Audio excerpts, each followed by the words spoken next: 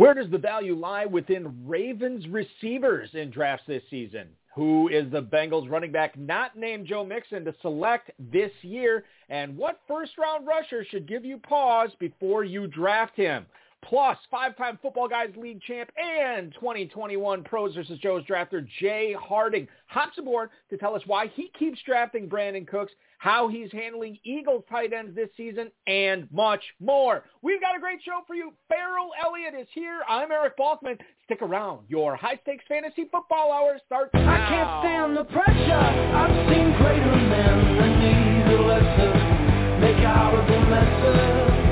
Take the hit for the red just 'cause it was right there in the dresser, so easy.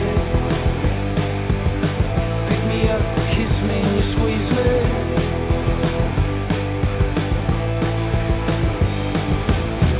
Broadcast live and heard around the world, you are now listening to the most entertaining hour of radio on the planet. Welcome to the High Stakes Fantasy Football Hour, presented by MyFFPC.com, with your hosts Eric Balkman and Farrell Elliott. The High Stakes Fantasy Football Hour is your home for analysis from the best players in the world. And now, because no one else was available, here's Eric Balkman and Farrell Elliott. And all I hear is just white noise when they're speaking.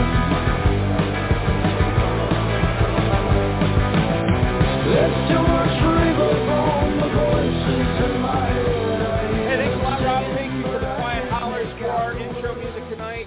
Once again, check out their music at quiethollers.com or anywhere you get music. Greetings, salutations to all the Bulkaholics and for LAX tuning in tonight, streaming later, listening around the world. This is indeed the latest episode of the High Stakes Fantasy Football Hour, and it is presented by MyFFPC.com. I am your slightly above average host, Eric Balkman, and my co-host is indeed the definitive commissioner of fantasy football, Farrell Elliott.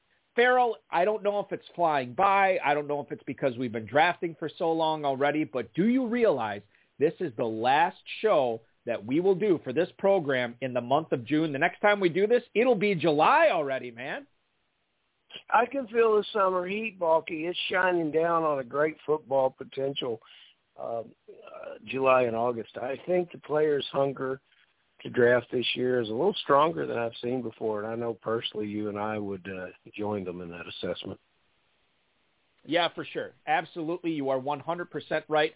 I want to remind you that coming up on tonight's show, we're going to yak about where Darren Waller's ceiling is and how David Montgomery might be even better in 2021. Then five-time Football Guys League winner Jay Harding will hang out to talk about his Pros vs. Joe's strategy, Austin Eckler's ADP, and much more.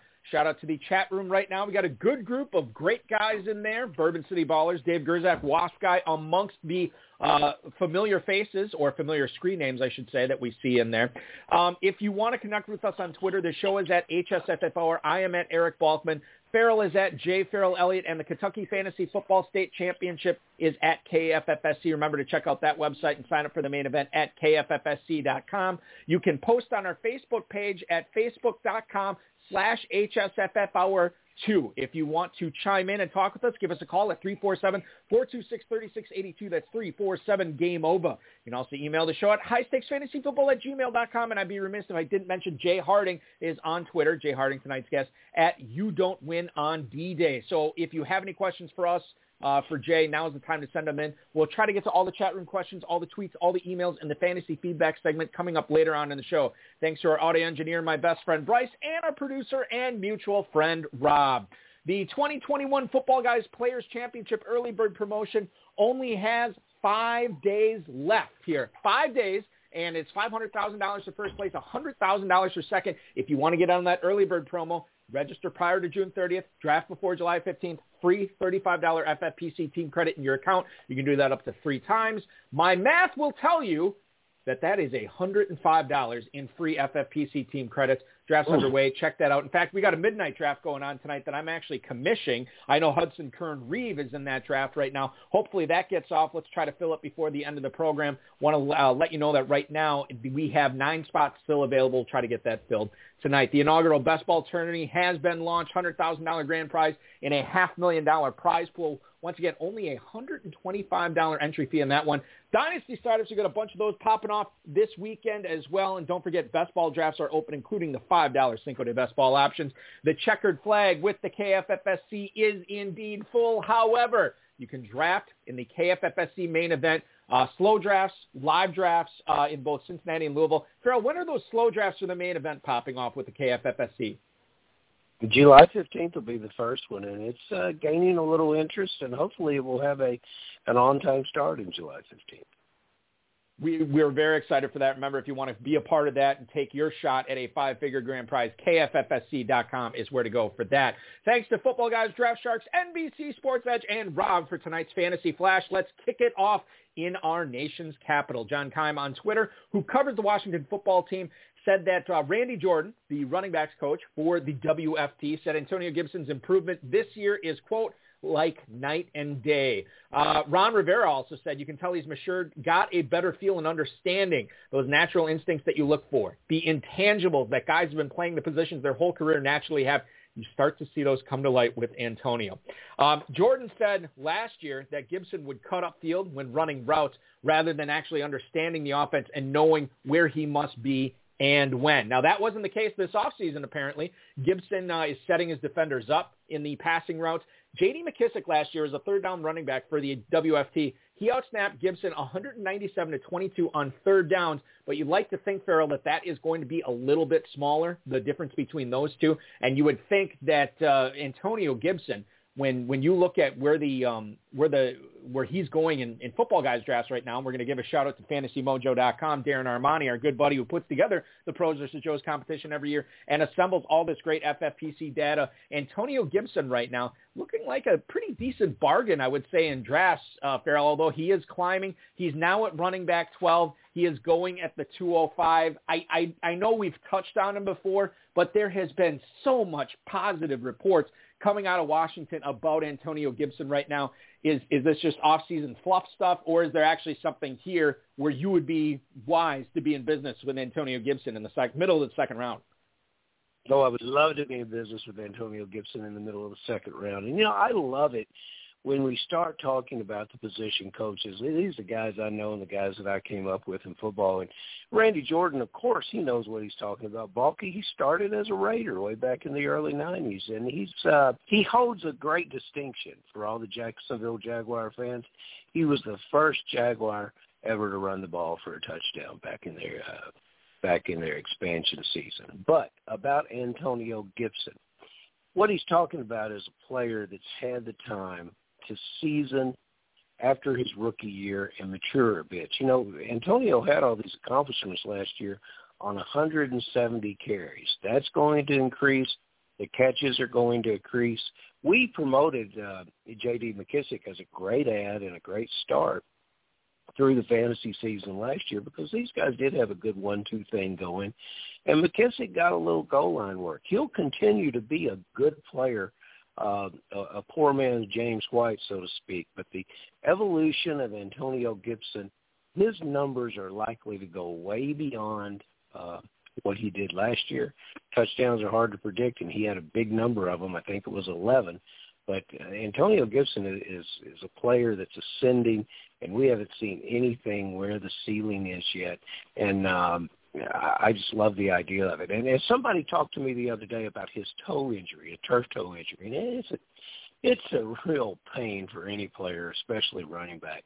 But he did not have surgery, and the reason he's taking it slow is he's rehabbing slow, which is the best way to handle that situation. So an injury-free year for Antonio Gibson is what I'm looking forward to because I think with that defense, the new quarterback, the talent around him, what a great year. Jamison Hensley covers the Baltimore Ravens for ESPN.com, and he was asked, or he wrote about, the best Ravens receiver in minicamp, and it was an interesting name. Our good buddy, or should I say Kurt Awe, former Kentucky Fantasy Football State champion, his favorite buddy, Sammy Watkins. Now, apparently Sammy Watkins was impressive all throughout minicamp. He caught a bunch of contested catches. He burned Marlon Humphrey for a long touchdown. Marlon Humphrey, by the way, a former Pro Bowler, and said that he was actually showing some pretty good chemistry with Lamar Jackson as well, who obviously will be your starting quarterback for the Baltimore Ravens. Now, some reasons not to necessarily draft Watkins high. The Ravens used a first-round pick on Rashad Bateman. They also already have Hollywood Brown there. You wouldn't think that there's going to be a whole lot of consistency there, Farrell, and I guess I just bring this up just kind of as a throwaway here. Sammy Watkins is wide receiver 73 in the middle of the 17th round right now. I don't know how much you'll get out of him, and given that it is not a set-it-and-forget-it format, is the FPC, you have to look at it from the standpoint of, are you really going to guess right when he does have those blowout games? I don't know. I certainly wouldn't criticize anybody for taking him there, but, man, I think I'm going to look elsewhere, even though he had the great mini camp.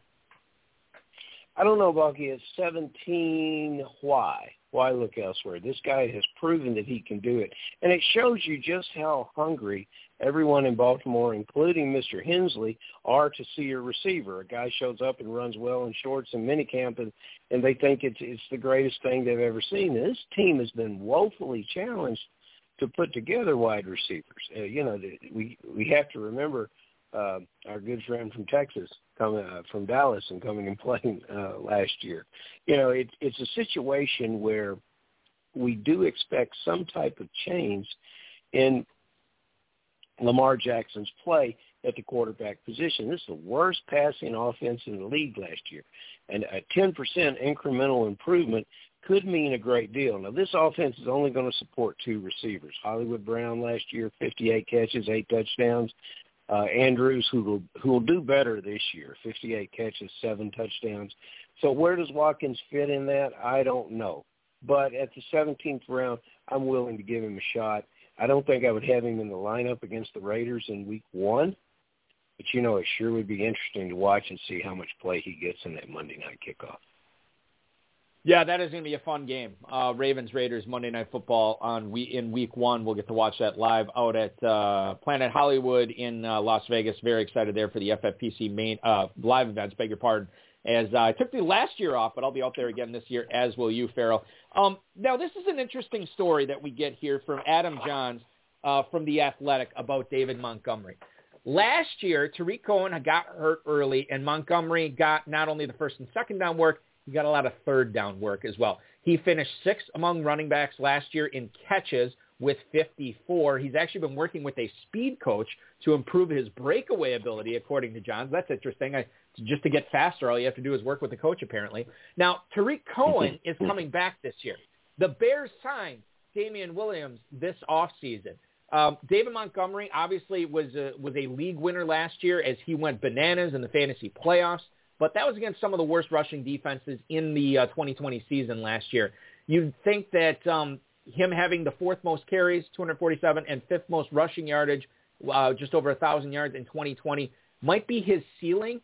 And, this report is great for Montgomery. Maybe he's going to make some more big plays this season. But, Farrell, the volume just isn't there. Now, he's running back 20 in the Footballguys Players Championship in the mid-4th round. That's right after Chris Carson and Miles Sanders. It's right before Travis Etienne and right before Mike Davis, who's really shot up the ADP there. David Montgomery, running back 20, 407. Does that seem right to you? I feel like people who draft him there might be let down.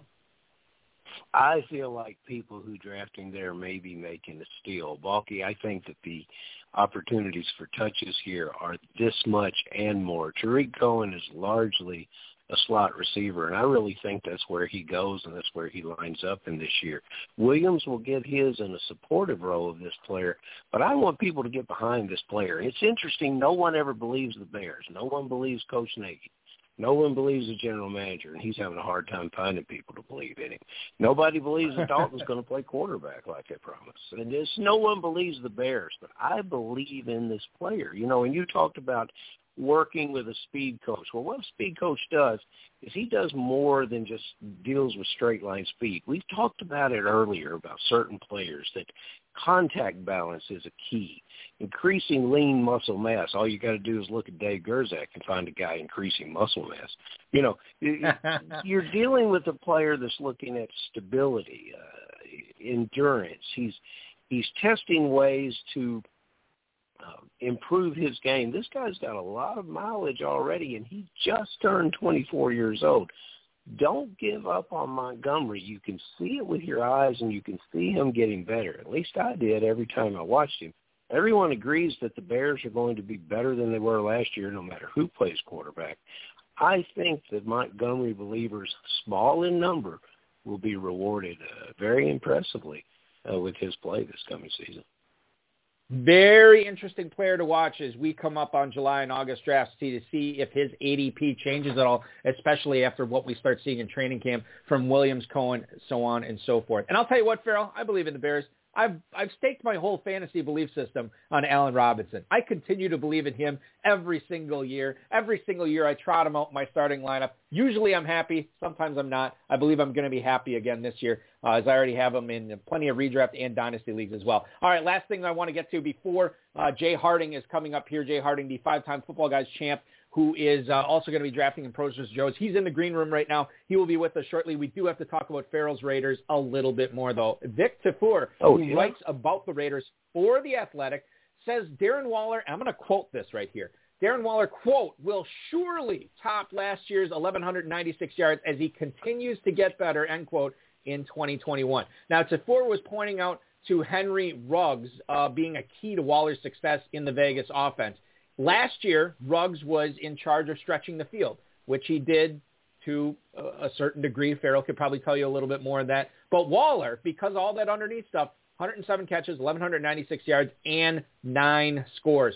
Waller had 2 more catches and 220 fewer yards than Travis Kelce. So, Farrell, you look at Darren Waller right now, nothing but positive praise coming out of Las Vegas about Waller. He is the tight end 2. He has moved into the first round, going at the 110 on average. How many spots have you taken Darren Waller and Farrell at the end of the late first, early second? Everywhere I can without completely embarrassing myself. You know, I was thinking about taking it at 5 the other night, and I just couldn't do it. You know, I just did, but I wanted to. And Vic Tafur, this guy has nothing but a Pulitzer Prize in front of him. You can understand with clarity like this the future. It's uncompared. It's almost as equal to the bulky future in fantasy football and Wisconsin radio. Vic is on his way, and you know, in all honesty, what he's saying has a lot of clarity. Yes, it does rely on what not only Henry Ruggs does, but also what John Brown does.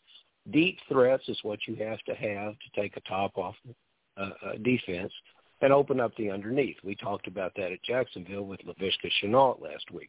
But what's interesting here, you look at Travis Kelce, and he's obviously the number 1 tight end choice, and he draws so much attention. A defensive trying to stop you can't really stop Tyreek Hill, so you work on bothering Kelce. But a situation that exists with the other elite tight ends in this league, yet to be seen what happens with Hockenson in Detroit. But Andrews has to work very, very hard. Between he and Kittle, it's a dead heat to what offense asks the most from its tight end. In the Raiders, they don't ask a lot from Waller, and largely the amount of the time he's lined up as a slot receiver. And we should have saw this player on the field last year, and I was disappointed.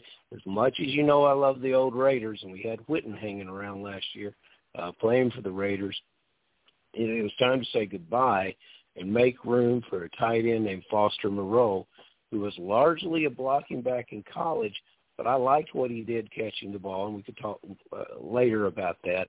But their 1-2 punch at tight end, with Moreau doing the dirty work, allows Waller to do things that Kittle, even Kelce, Andrews, and probably Hockenson don't have to do, thus giving him more opportunities to stack up those receptions. You know, normally I would say with the report coming out from a very accomplished, well-respected beat writer like this, I would say, oh, my goodness, I wonder how far this can pump up the player he's referring to.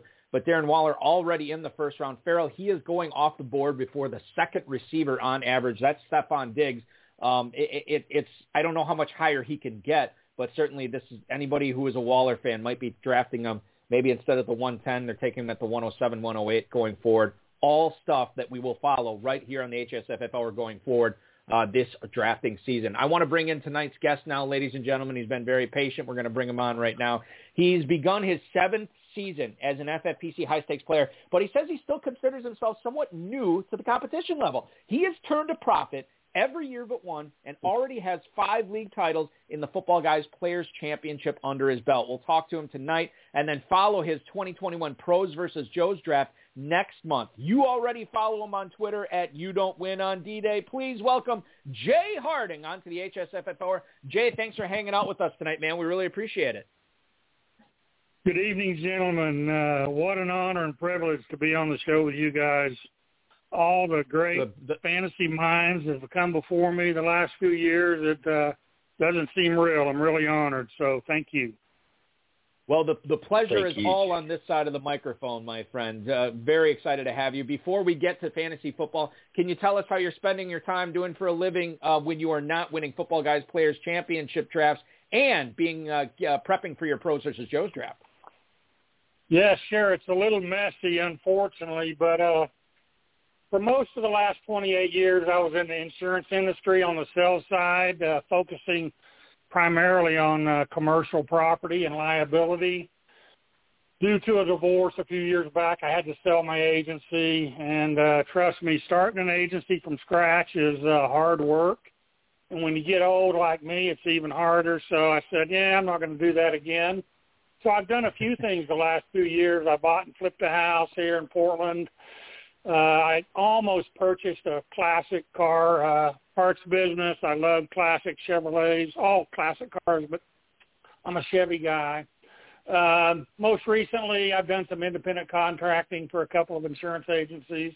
So that's what's going on right now. That's a full load, brother. That's a hell of a good day's work. What kind of Chevy do you have in the garage right now? Well, I just sold a 66 truck about 4 months ago. I didn't want to let it go, but I'm looking for another one, Farrell. Baby, I tell you what, they're all over Kentucky. You come here and you can pick you one out. There's a player I want to talk to you about. He plays like a Ferrari with the durability of a Chevrolet, and I like to draft him everywhere I can get my hands on him. And by the way, before we get started on that, congratulations to your success. You say you're an old school guy, and I am too. Balky invites everyone to follow you on Twitter and social media. Hell, I need to take a guy like you to lunch if you know how to win. That's where I would want to pick up on your secrets. But there's a guy I think that will push anyone's team in fantasy football towards a good chance to win as a first-round draft pick. It's just how high do you have to go to get him in that first round? And can you maybe get him, if you're at 10 or 11, can you pick him up in the second round? And that's Austin Eckler. Your thoughts on the Charger running back? Yeah, thanks, Farrell. I was when I was prepped with that question, I'm guessing someone saw that a month or so ago I tweeted out, I'm higher on Eckler than you are. To be honest, I think his ADP in August is going to be much higher. I think it can climb to 1.4 or 1.5. And honestly, that's where I think it should be. I've taken him as high as 1.3. I can understand that, but how's he going to get there? What's going to happen to put him there? Well, he's got to stay healthy, right? We know that. And he's struggled to do that at times, but you probably know this, Farrell. You're a smart guy, Eric. Eckler is like Kamara. It's his receiving production that drives his value. And as fate would have it, the Chargers in the offseason brought in longtime Saints assistant Joe Lombardi as their new offensive coordinator. He says he's going to use Eckler like he did Kamara. And look, the Chargers obviously look to have chosen wisely at QB last year. I think even with a little regression from Herbert, which is expected, I seriously think Eckler's ceiling is RB1 overall. Seriously, I do. I wouldn't say it's likely with CMC in play, but getting him in the late first or early second right now is an absolute steal. And just remember this, all you peeps. It was only a short 2 seasons ago when he finished RB4 in PPR, right? 92 receptions, 993 yards, and 8 TDs. 2 years ago. Great number. I'm looking at the ADP right now, Jay, and I, just because Farrell said, well, how does he get there? And I could see, honestly, if Jonathan Taylor slipping behind Eckler because of the Marlon Mack, because of the Nyheim Hines, the pass catching factor there. We know Saquon Barkley's going to be eased back in, according to the Giants. That could depress his ADP a little bit if we're not seeing him on the field. And, Ezekiel Elliott was a guy who got pushed way down in drafts last year, too. So we could see that again. And if that all happens, well, now all of a sudden he's at 106, if that's the case. And then he's got to, to get to 104 or 105, he's got to go ahead of Kamara, who I know some people are a little bit wary of drafting after his career year last year. And then, of course, Derrick Henry, who's had all these carries over the past, several years, which I could see people taking a guy in Eckler who definitely has less tread on the tires. That is a very interesting thing because Eckler was a guy who wasn't too long ago. He was still going in like the early to mid second round. Now all of a sudden he's locked into the first round at the end of it at the 110, actually right around Darren Waller. And he's a guy that's been very interesting to follow as we go forward here. You mentioned your Twitter feed, Jay. We all follow you. You don't win on D-Day there. But you said on there, you've been drafting a lot of Brandon Cooks this year as well. Why have you found yourself with so many teams with the Texans receiver on it? Yeah, Eric, that's a great question. And let me be full disclosure since I'm an insurance guy, right? I want this on the record. I could be wrong on Brandon, but I don't think I am. So hear me out. This might take a few minutes here, but just hear me out. First of all, how many wide receivers in the history of the league have gone over 1,000 yards with 4 different teams? It's 2, right? Brandon Marshall and Mr. Cooks. That's not an easy feat. We can discuss on another show why he's been with 4 teams, but it's hard to do.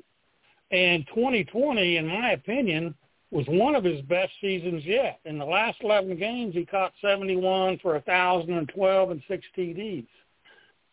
By my math, that's 92 per game and a half a TD, which is not too shabby. And now, in 2021, he's got an extra 75 targets vacated by Mr. Fuller.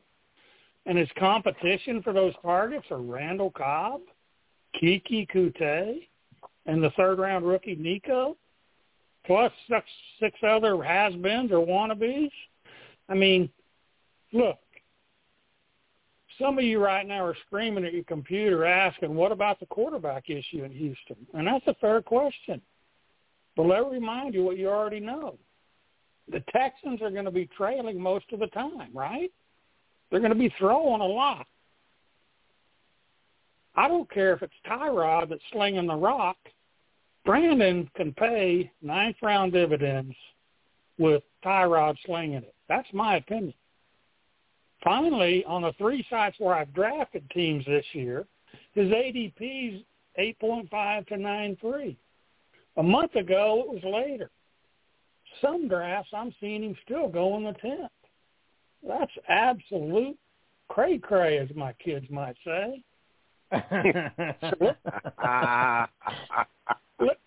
Let's consider the other guys in the 9th. Let's use the 9th for comparison purposes. Antonio Brown. He's clearly the number 3. A much better team offensively, sure. Gallup, ditto. Clear number 3. Again, great offensive team compared to Houston. Will Fuller, most depth charts have him as a number 2 down there, but with the talented rookie down there, Waddle, some think Fuller might slip to 3. I'm not so sure. But to be honest, I got 2 sources that I use because I'm not a number cruncher, man. I don't wear a pocket protector with 16 pins. I don't like that. So I rather pay guys that are good at it and love doing it. One of my guys already has Fuller at number 2. Number 3 behind Waddle. Then we have Hollywood Brown. Again, I think he's a good value because he never was the number 1, right? With Bateman, I think that benefits Hollywood being the number 2 now. And then you got Mike Williams. he's clearly the number 2 behind Allen in San Diego. So in summary, Cooks is a clear number 1 on a bad team, being drafted in the range of a couple of number 3s and 3 number 2s if you put Fuller there. Give me all the shares of a number 1. I'll take them all day long, and I think it's value. And I know some listeners out there are going, man, using the number 1 wide receiver over a 2 or a 3, that might be donkey draft strategy. I don't care. I've been called worse. That's where I'm at. I love it. What a great breakdown. And I feel the same way about this player. I was looking at the numbers, and I couldn't get to it as eloquently as you did, Jay, but that's a great breakdown. We live here in Louisville, Kentucky, right up the road of Cincinnati. We got a lot of football experts up there that are Bengal fans. I've been looking at the Bengal draft and trying to figure out who the heir apparent is to Mixon. I don't necessarily target him in drafts. I look at his durability issues, and I also look at the fact that you pointed out Houston's going to be trailing the game. So is Cincinnati. So they're going to have to get the ball to some pass-catching back. Brings my eyes to Chris Evans, who, when he was at Michigan, when he first got there as a scat back, and people referred to him as that, I looked at his numbers. 5'11" and 220 pounds. That's plenty of weight behind the scat back. What do you know about this player? And is he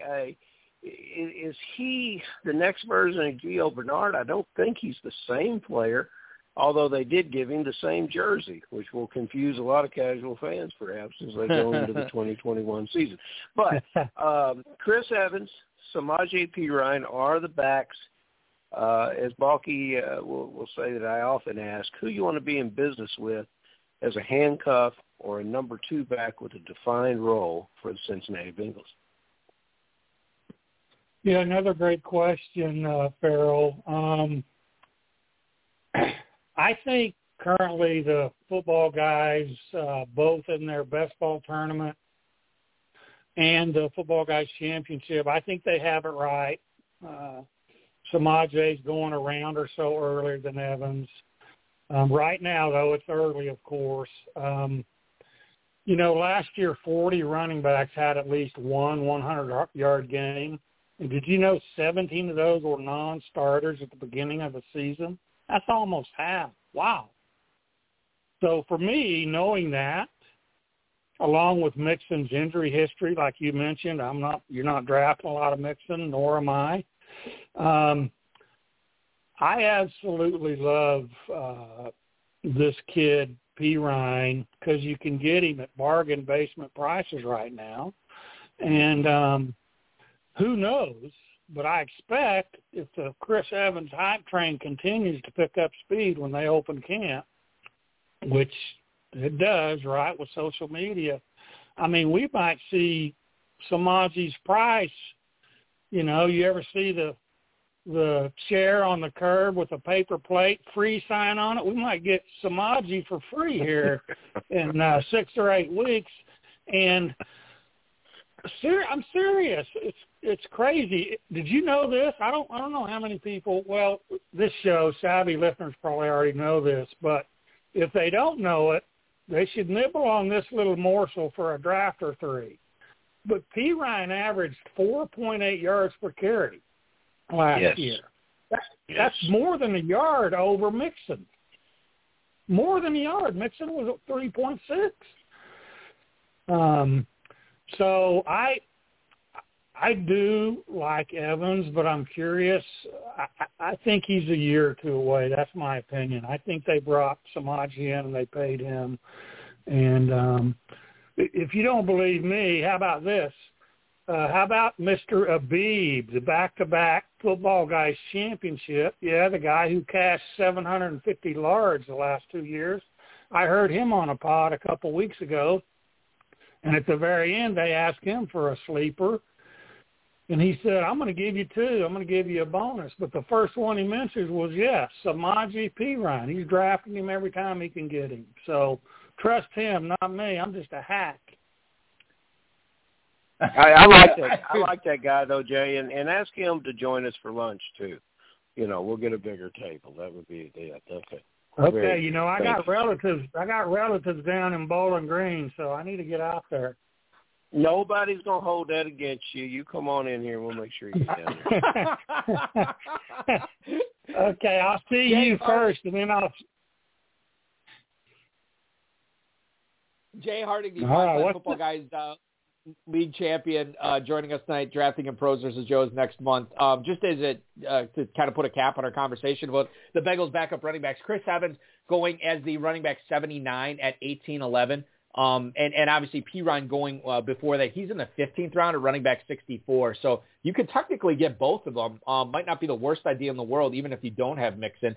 You heard the stat from Jay about all those running backs that finished in the top echelon last year, that 17 of them weren't even starters last year. Something to keep in mind, too, as we move forward into drafting season. Let's talk about Eagles tight ends here, Jay. Are you of the belief, number one, that Zach Ertz will not be in Philadelphia for week one on the Eagles? And if that is the case, how much of a value do you think that's made Dallas Goedert in drafts so far this season? Goddard currently has an ADP of tight end 7 at the 605. Jay, talk a little bit about Ertz and Goddard.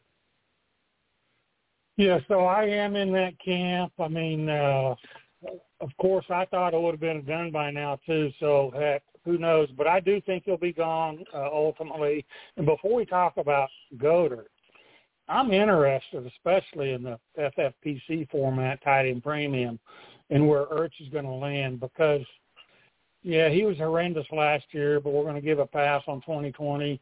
He's still only 30. He's arguably has some of the best pure pass-catching hands for a tight end in the league.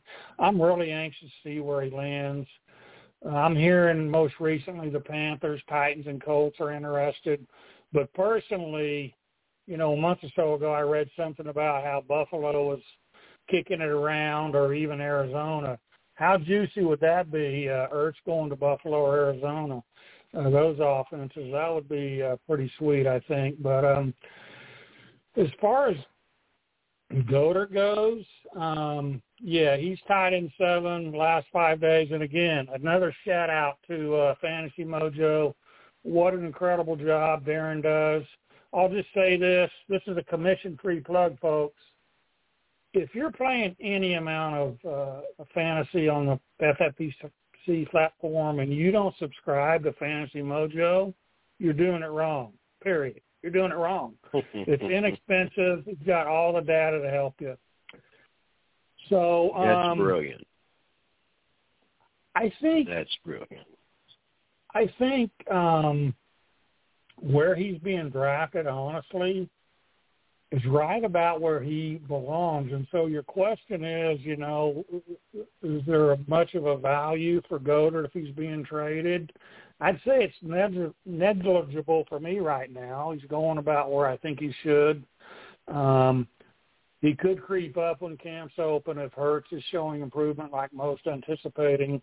I think he's about right. With the Mojo's activity of following the draft and giving us all this good data, the question then that I'm going to ask has some legitimacy, because just as a pure out-of-the-blue question, it really doesn't. But so we've got some ADP data, and I want to give you 2 players. One I have drafted in the early drafts, in the Football Guys drafts, and I'm very happy about that. ADP of 10 for Elijah Moore, although things have happened with the Jets that might make me think that I wish I didn't have him as often as I do. And a player that I don't have at all, but who goes in the early part of the 6th round at 6'2", Odell Beckham. 10-4 for Moore, 6'2" for Beckham. Jay, which one is a better value? Farrell, that's an outstanding question. All these questions are good. I'm here to tell you, I like both of those players right now at their price point. It is fascinating, though, to me, how fast Elijah Moore's ADP has risen. My first share of him in early May was at 15-4.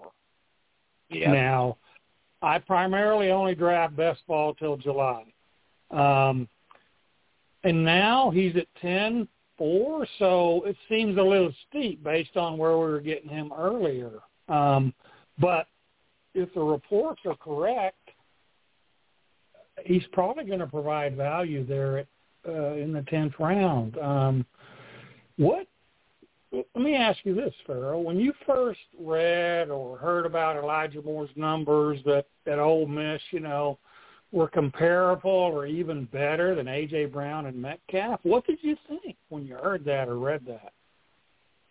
I thought it was a natural progression of the fact that they are creating wide receivers at my old school. I went to college at Ole Miss, and the ball is always flying down there, and it's been that way. There's a great thing about Ole Miss football. A.J. Brown and D.K. Metcalf, and they're posing in a picture, shirtless, these ripping muscles of these fabulous athletes, and it says, Ole Miss has these two guys, lost to Alabama 62-3. And that's kind of the way it is. But in Moore's case, when we started with the $35 leagues back in February in the FFPC, or the best balls early on, I think the 23rd round, I knew someone was going to take him, and when the Jets took him, I said, well, I just don't know. What does that mean? I'm going to try to get on board with it. There could have been worse. There could have been a lot better. So we're still to see. And so Keelan Cole is a player that interests me, as well as Jamison Crowder. And there's some talent up there. There's also a tight end that if he doesn't do it this year, he'll never do it. So I don't know. Let me tell you what I thought. Yeah. I didn't go to Ole Miss, though, but when I heard and read reports of this cat that he performed in some instances, broke records of those other guys, I thought of what my old man taught me. If it sounds too good to be true, son, it's most likely not true. That's what I thought. those two guys are good, right? But I do like more what I've seen of him. I mean, he's battling Davis, Crowder, Mims. You mentioned Cole as well for targets. Also, we got a rookie QB under center. So those things do give me pause. I'm still drafting Elijah. I like him. I probably got, 6 or 8 shares across my platforms. So I probably gave my answer without even talking about ODB, but I still like ODB in an early 6. But am I mistaken, Eric and Farrell? But it seems like his ADP has been right here for the last couple of years in the early 6. Is that right? And it's hard for me. We're all hoping for him to emerge like his early seasons, but we're still waiting. Yeah, I mean, it's hard for me to remember back that far. I can't really disagree with that. Memory gets a little fuzzy when I am in 2021 thinking about where he was drafted in 17 and 18. But I gotcha. Think that I certainly think you make a good point there. No question.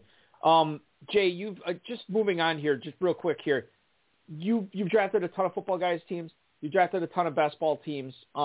You see what the other 11 drafters are doing in these leagues. Now, whether it's a closed 12-team league, whether you're trying to win $500,000, you know what you're trying to do there. What's a common mistake that you continue to see your opponents make in drafts that really either eliminates them before the season even starts or hamstrings them for the duration of the season?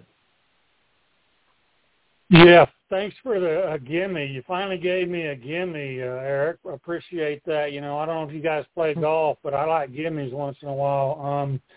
I don't think I'm alone. I don't think I'm alone amongst the more serious players on the platform, but for the life of me, I don't understand, especially in the massive season-long tournaments, drafters taking multiple defenses and or kickers, especially in early spring. And they do it in August and September. It just blows my mind. You can always get a suitable backup on the wire for $1, $2, $3. I don't get that. You got to tell me what I'm missing. I love that. Well, I tell you what won't be missing is having your names amongst the 40-ish of those that will compete in this year's exclusive and legendary tournament, the Pros versus Joes. It's a format. We're playing the slim format this year, I understand. And how does your strategy change for that? Has it been a format that you have endorsed so far in your FFPC drafting? And what are you how are you going to beat all the rest of these guys, which just like you, Jay, have a little swagger to their game? And, you're amongst your elements, so how are you going to put them all down? Yeah, it's interesting, Farrell. I hadn't done any of this slim format before this year. But one of your competitors, they have a big best ball tournament, and I'm just wrapping up, I think, my 17th draft over there in that tournament, which is 18 rounds, no kickers, no defenses. So I also started drafting on the FFPC platform after I got selected for the Pros versus Joes to kind of hone my skills and kind of see what's kicking. But doing those two things are starting to help me formulate my process for the Pros versus Joes. And I don't have it completely nailed down, but quickly, I think if I get a top-tier quarterback, I'm probably going to roll the dice and only go with two quarterbacks. And I might do the same if I got a top-tier tight end, although with the tight end premium, that might be risky. But I'm hoping to really load up on wide receivers, 8, 9, or 10 maybe wide receivers is what I'm thinking. I don't know. That might be crazy, but kind of early on, that's where I'm going in the Pros versus Joes. Of course, my draft slot is critical in helping determine that. The competition is obviously stiff. What an honor to compete against the industry's best, whether it be a pro or a Joe. So I'm really thankful for the opportunity. Well, you're very welcome, obviously, Jay. It's total luck of the draw, and your name was selected this year, so hopefully you can turn that into a free 2022 FFPC main event team, no question. Let's get to, I think we got time, but I'm going to squeeze in one email here. This is from Don in Philadelphia, Pennsylvania. Do the recent positive reports on Gerald Everett have you reconsidering DK Metcalf and or Tyler Lockett at their current ADPs? Thanks, Jay. That is Don in Philly. And just to let you know here, as we look at the Football Guys ADP, Tyler Lockett, wide receiver 24 at the 509. DK Metcalf, wide receiver 8 at the 302. How much does Gerald Everett's positive reports that we're hearing from the beat writers, Jay, affect how you would draft Lockett and Metcalf at those spots? Well, thanks for the question, Don. I don't know if he knows, but I'm in Portland, Oregon, originally from Oklahoma. So I'm close. I'm in Seahawk country out here, which is a bit nauseating, but in fantasy it doesn't matter, right? So I really like Lockett as his ADP, probably more than Metcalf, although I like DK. The reports on their tight end usage do nothing to me. Seriously, they just haven't shown to use their tight ends consistently enough. Now, Everett's might be better than who they've had recently, but no, it doesn't scare me off with those two ADPs.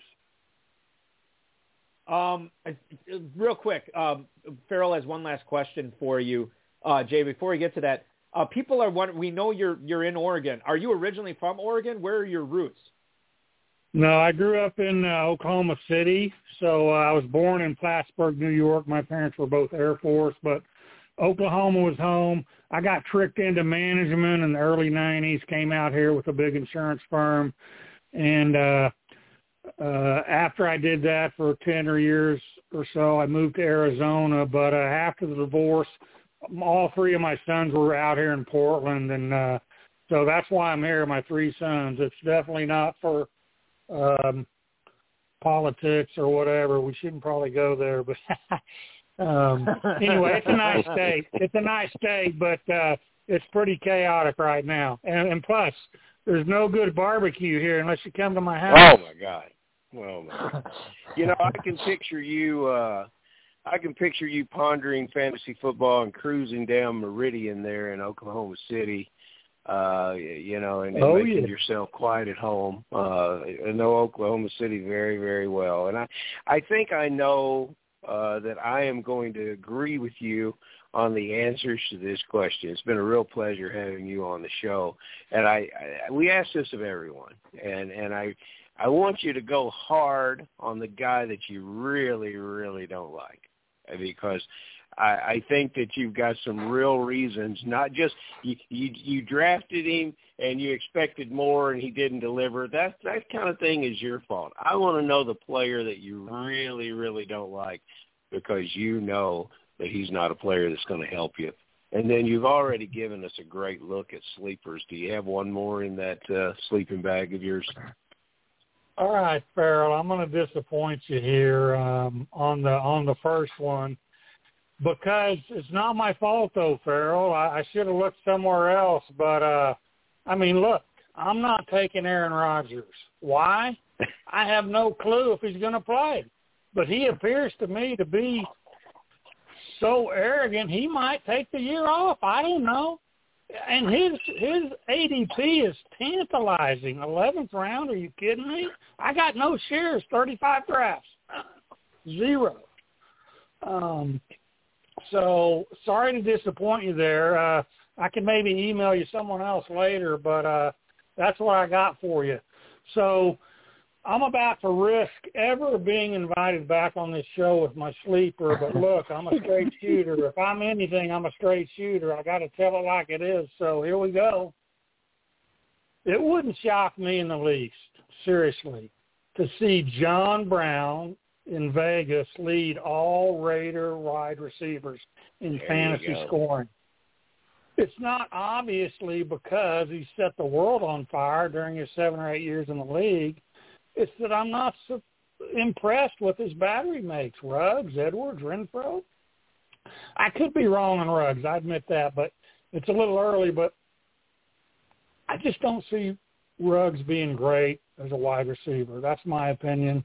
And yet he's going 6 full rounds ahead of John Brown. And Edwards is going a full round ahead of Brown. That's lunacy. Go ahead, people. Get you some almost free John Brown in the 18th and thank me later. John Brown going in the Football Guys Players Championship at the 17-11, wide receiver 77. That is right ahead of the new New York Jet, Keelan Cole, and the still currently unsigned Amari Rodgers. Packers having some issues with the A. Rodgers players on their roster right now, but John Brown certainly not a bad pick at all in the 17th round, especially when you get a 5-time Football Guys League champ and a Pros vs. Joe's chapter telling you to pick up as much shares as you can in the 17th round. That makes a lot of sense for me. I will be doing that in my drafts. We will all follow you, Jay, not only on Twitter at You Don't Win on D-Day, but we will be following your draft closely in the Pros vs. Joe's competition when we broadcast it live here next month. I cannot thank you enough for hopping aboard and dropping some science on us tonight. I know you probably got to get back to some drafts right now. Thanks so much, dude. We will talk to you again soon, and can't wait. Hopefully we get to talk to you again during your Pros vs. Joe's draft. Hey, I hope so, guys. Really, it's a pleasure. Thanks for having me. One more thing, though. I can't believe, did no one ping in and ask for a Beeb second late-round sleeper? I'm glad they didn't, because I'm not sharing it. Later. And there is your mic drop moment tonight, ladies and gentlemen, from Jay Harding. Good stuff. Yeah, it's funny because we had a Beeb Agbatova on this show I think it was the week before he won his first Football Guys Players Championship. And then we had him on, or I had him on, I beg your pardon, on the RotoViz High Stakes Lowdown after he won his second one. So it's pretty crazy that in the time span of when he has been on podcast, he was on a podcast and then he won 2 separate 6-figure grand prize before he did another podcast. Farrell's got his own podcast now, First and 15, which you can check out on YouTube, which is very, very interesting. And certainly I would never tell people to listen to some other podcast in lieu of this one, well, you're probably going to get some pretty good advice and analysis on that podcast as well. We're going to drop a little bit more advice and analysis here as we close up the show. So, Farrell, I think we need to talk about Jay here a little bit. This is a guy after your own heart. I think this is a guy that I know everybody in the chat room loved listening to him, loved hearing from him, loved hearing his analysis. I was captivated. Very matter-of-fact stuff, not only on Brandon Cooks, but Austin Eckler as well tonight.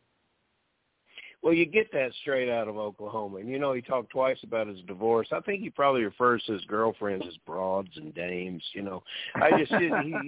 definitely a true throwback here. I enjoyed what he said about Eckler, and I will add to that.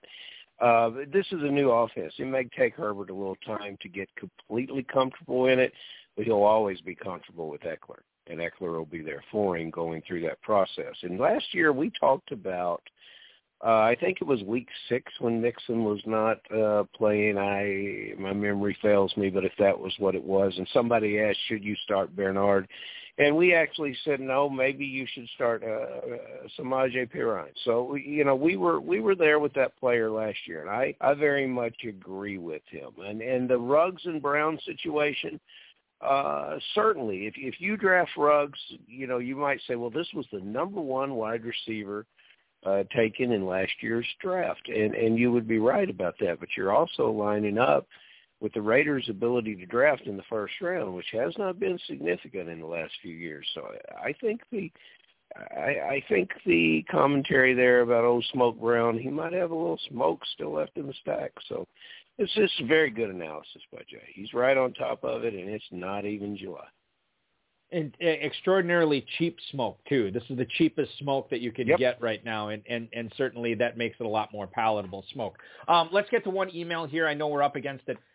Gary in Saginaw, Michigan writes, everything I read about the Cowboys all seems to be about CeeDee Lamb and Amari Cooper, but why is no one talking about Michael Gallup in such a high-powered offense? Thank you, Gary in Saginaw, Michigan, for that email. And he's right, Farrell. I mean, you look at the ADP, CeeDee Lamb, wide receiver 11 at the 308. Amari Cooper, wide receiver 14 right now at the 404. Then you got to go all the way down to wide receiver 43 for Michael Gallup at the 909. That's Marquise Brown, Michael Pittman, Mike Williams territory. Wow, a lot of M's there. But, I mean, I know he's the third option, but Dak Prescott's back. I mean, it looks like the Cowboys might start attacking through the air again this year, and certainly Gallup in the 9th round. Certainly maybe we should be paying more attention to that, right?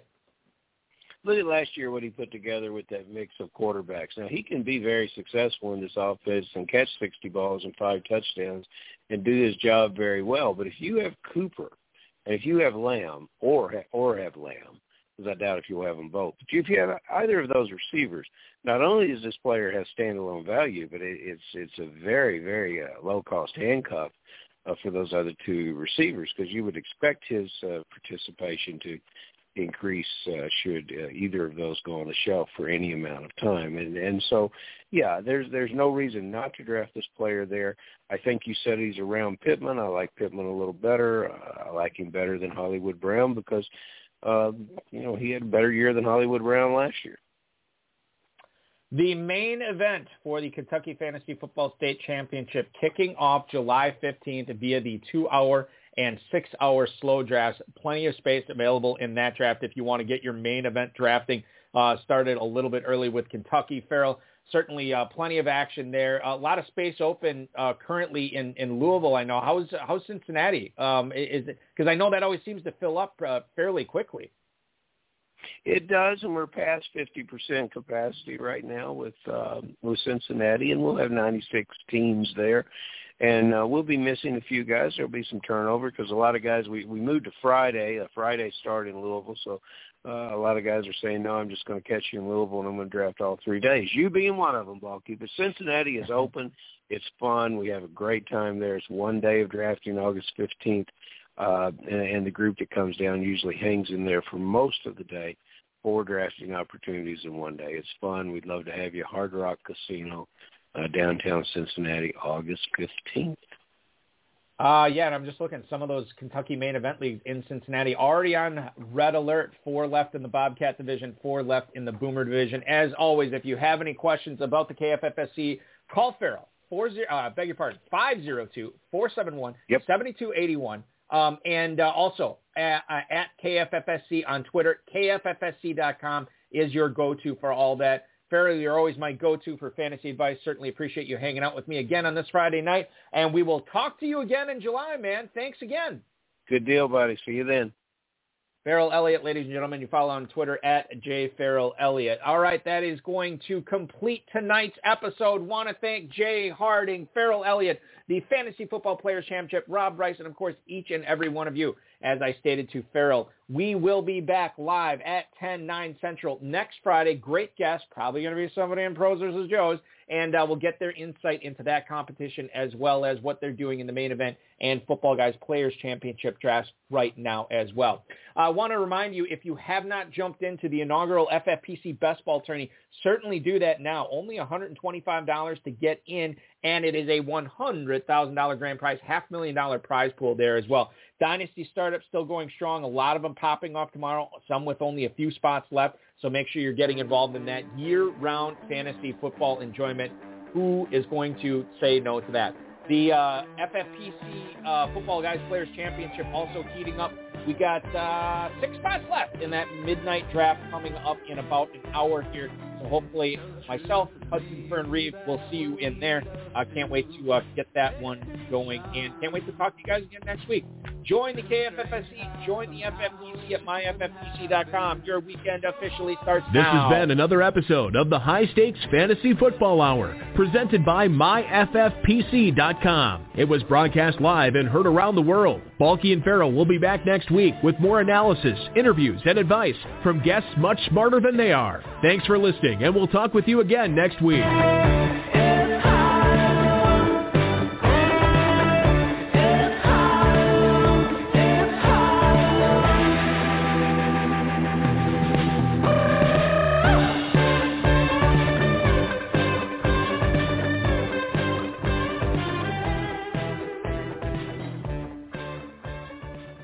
I just want to let everybody know, too, I was at Game 1 of the Eastern Conference Finals between the Milwaukee Bucks and Atlanta Hawks, where the Hawks shocked the Bucks and took the early lead there and home court advantage trying to get to the NBA Finals. I did not go to the game tonight because I wanted to do this show with Jay, with Farrell, with all of you listening. And as a result, the Bucks won by like 30-something. Moral of the story, Balky will not be attending any more Bucks games for the foreseeable future. Thanks for listening, everybody. We'll talk to you again on Friday.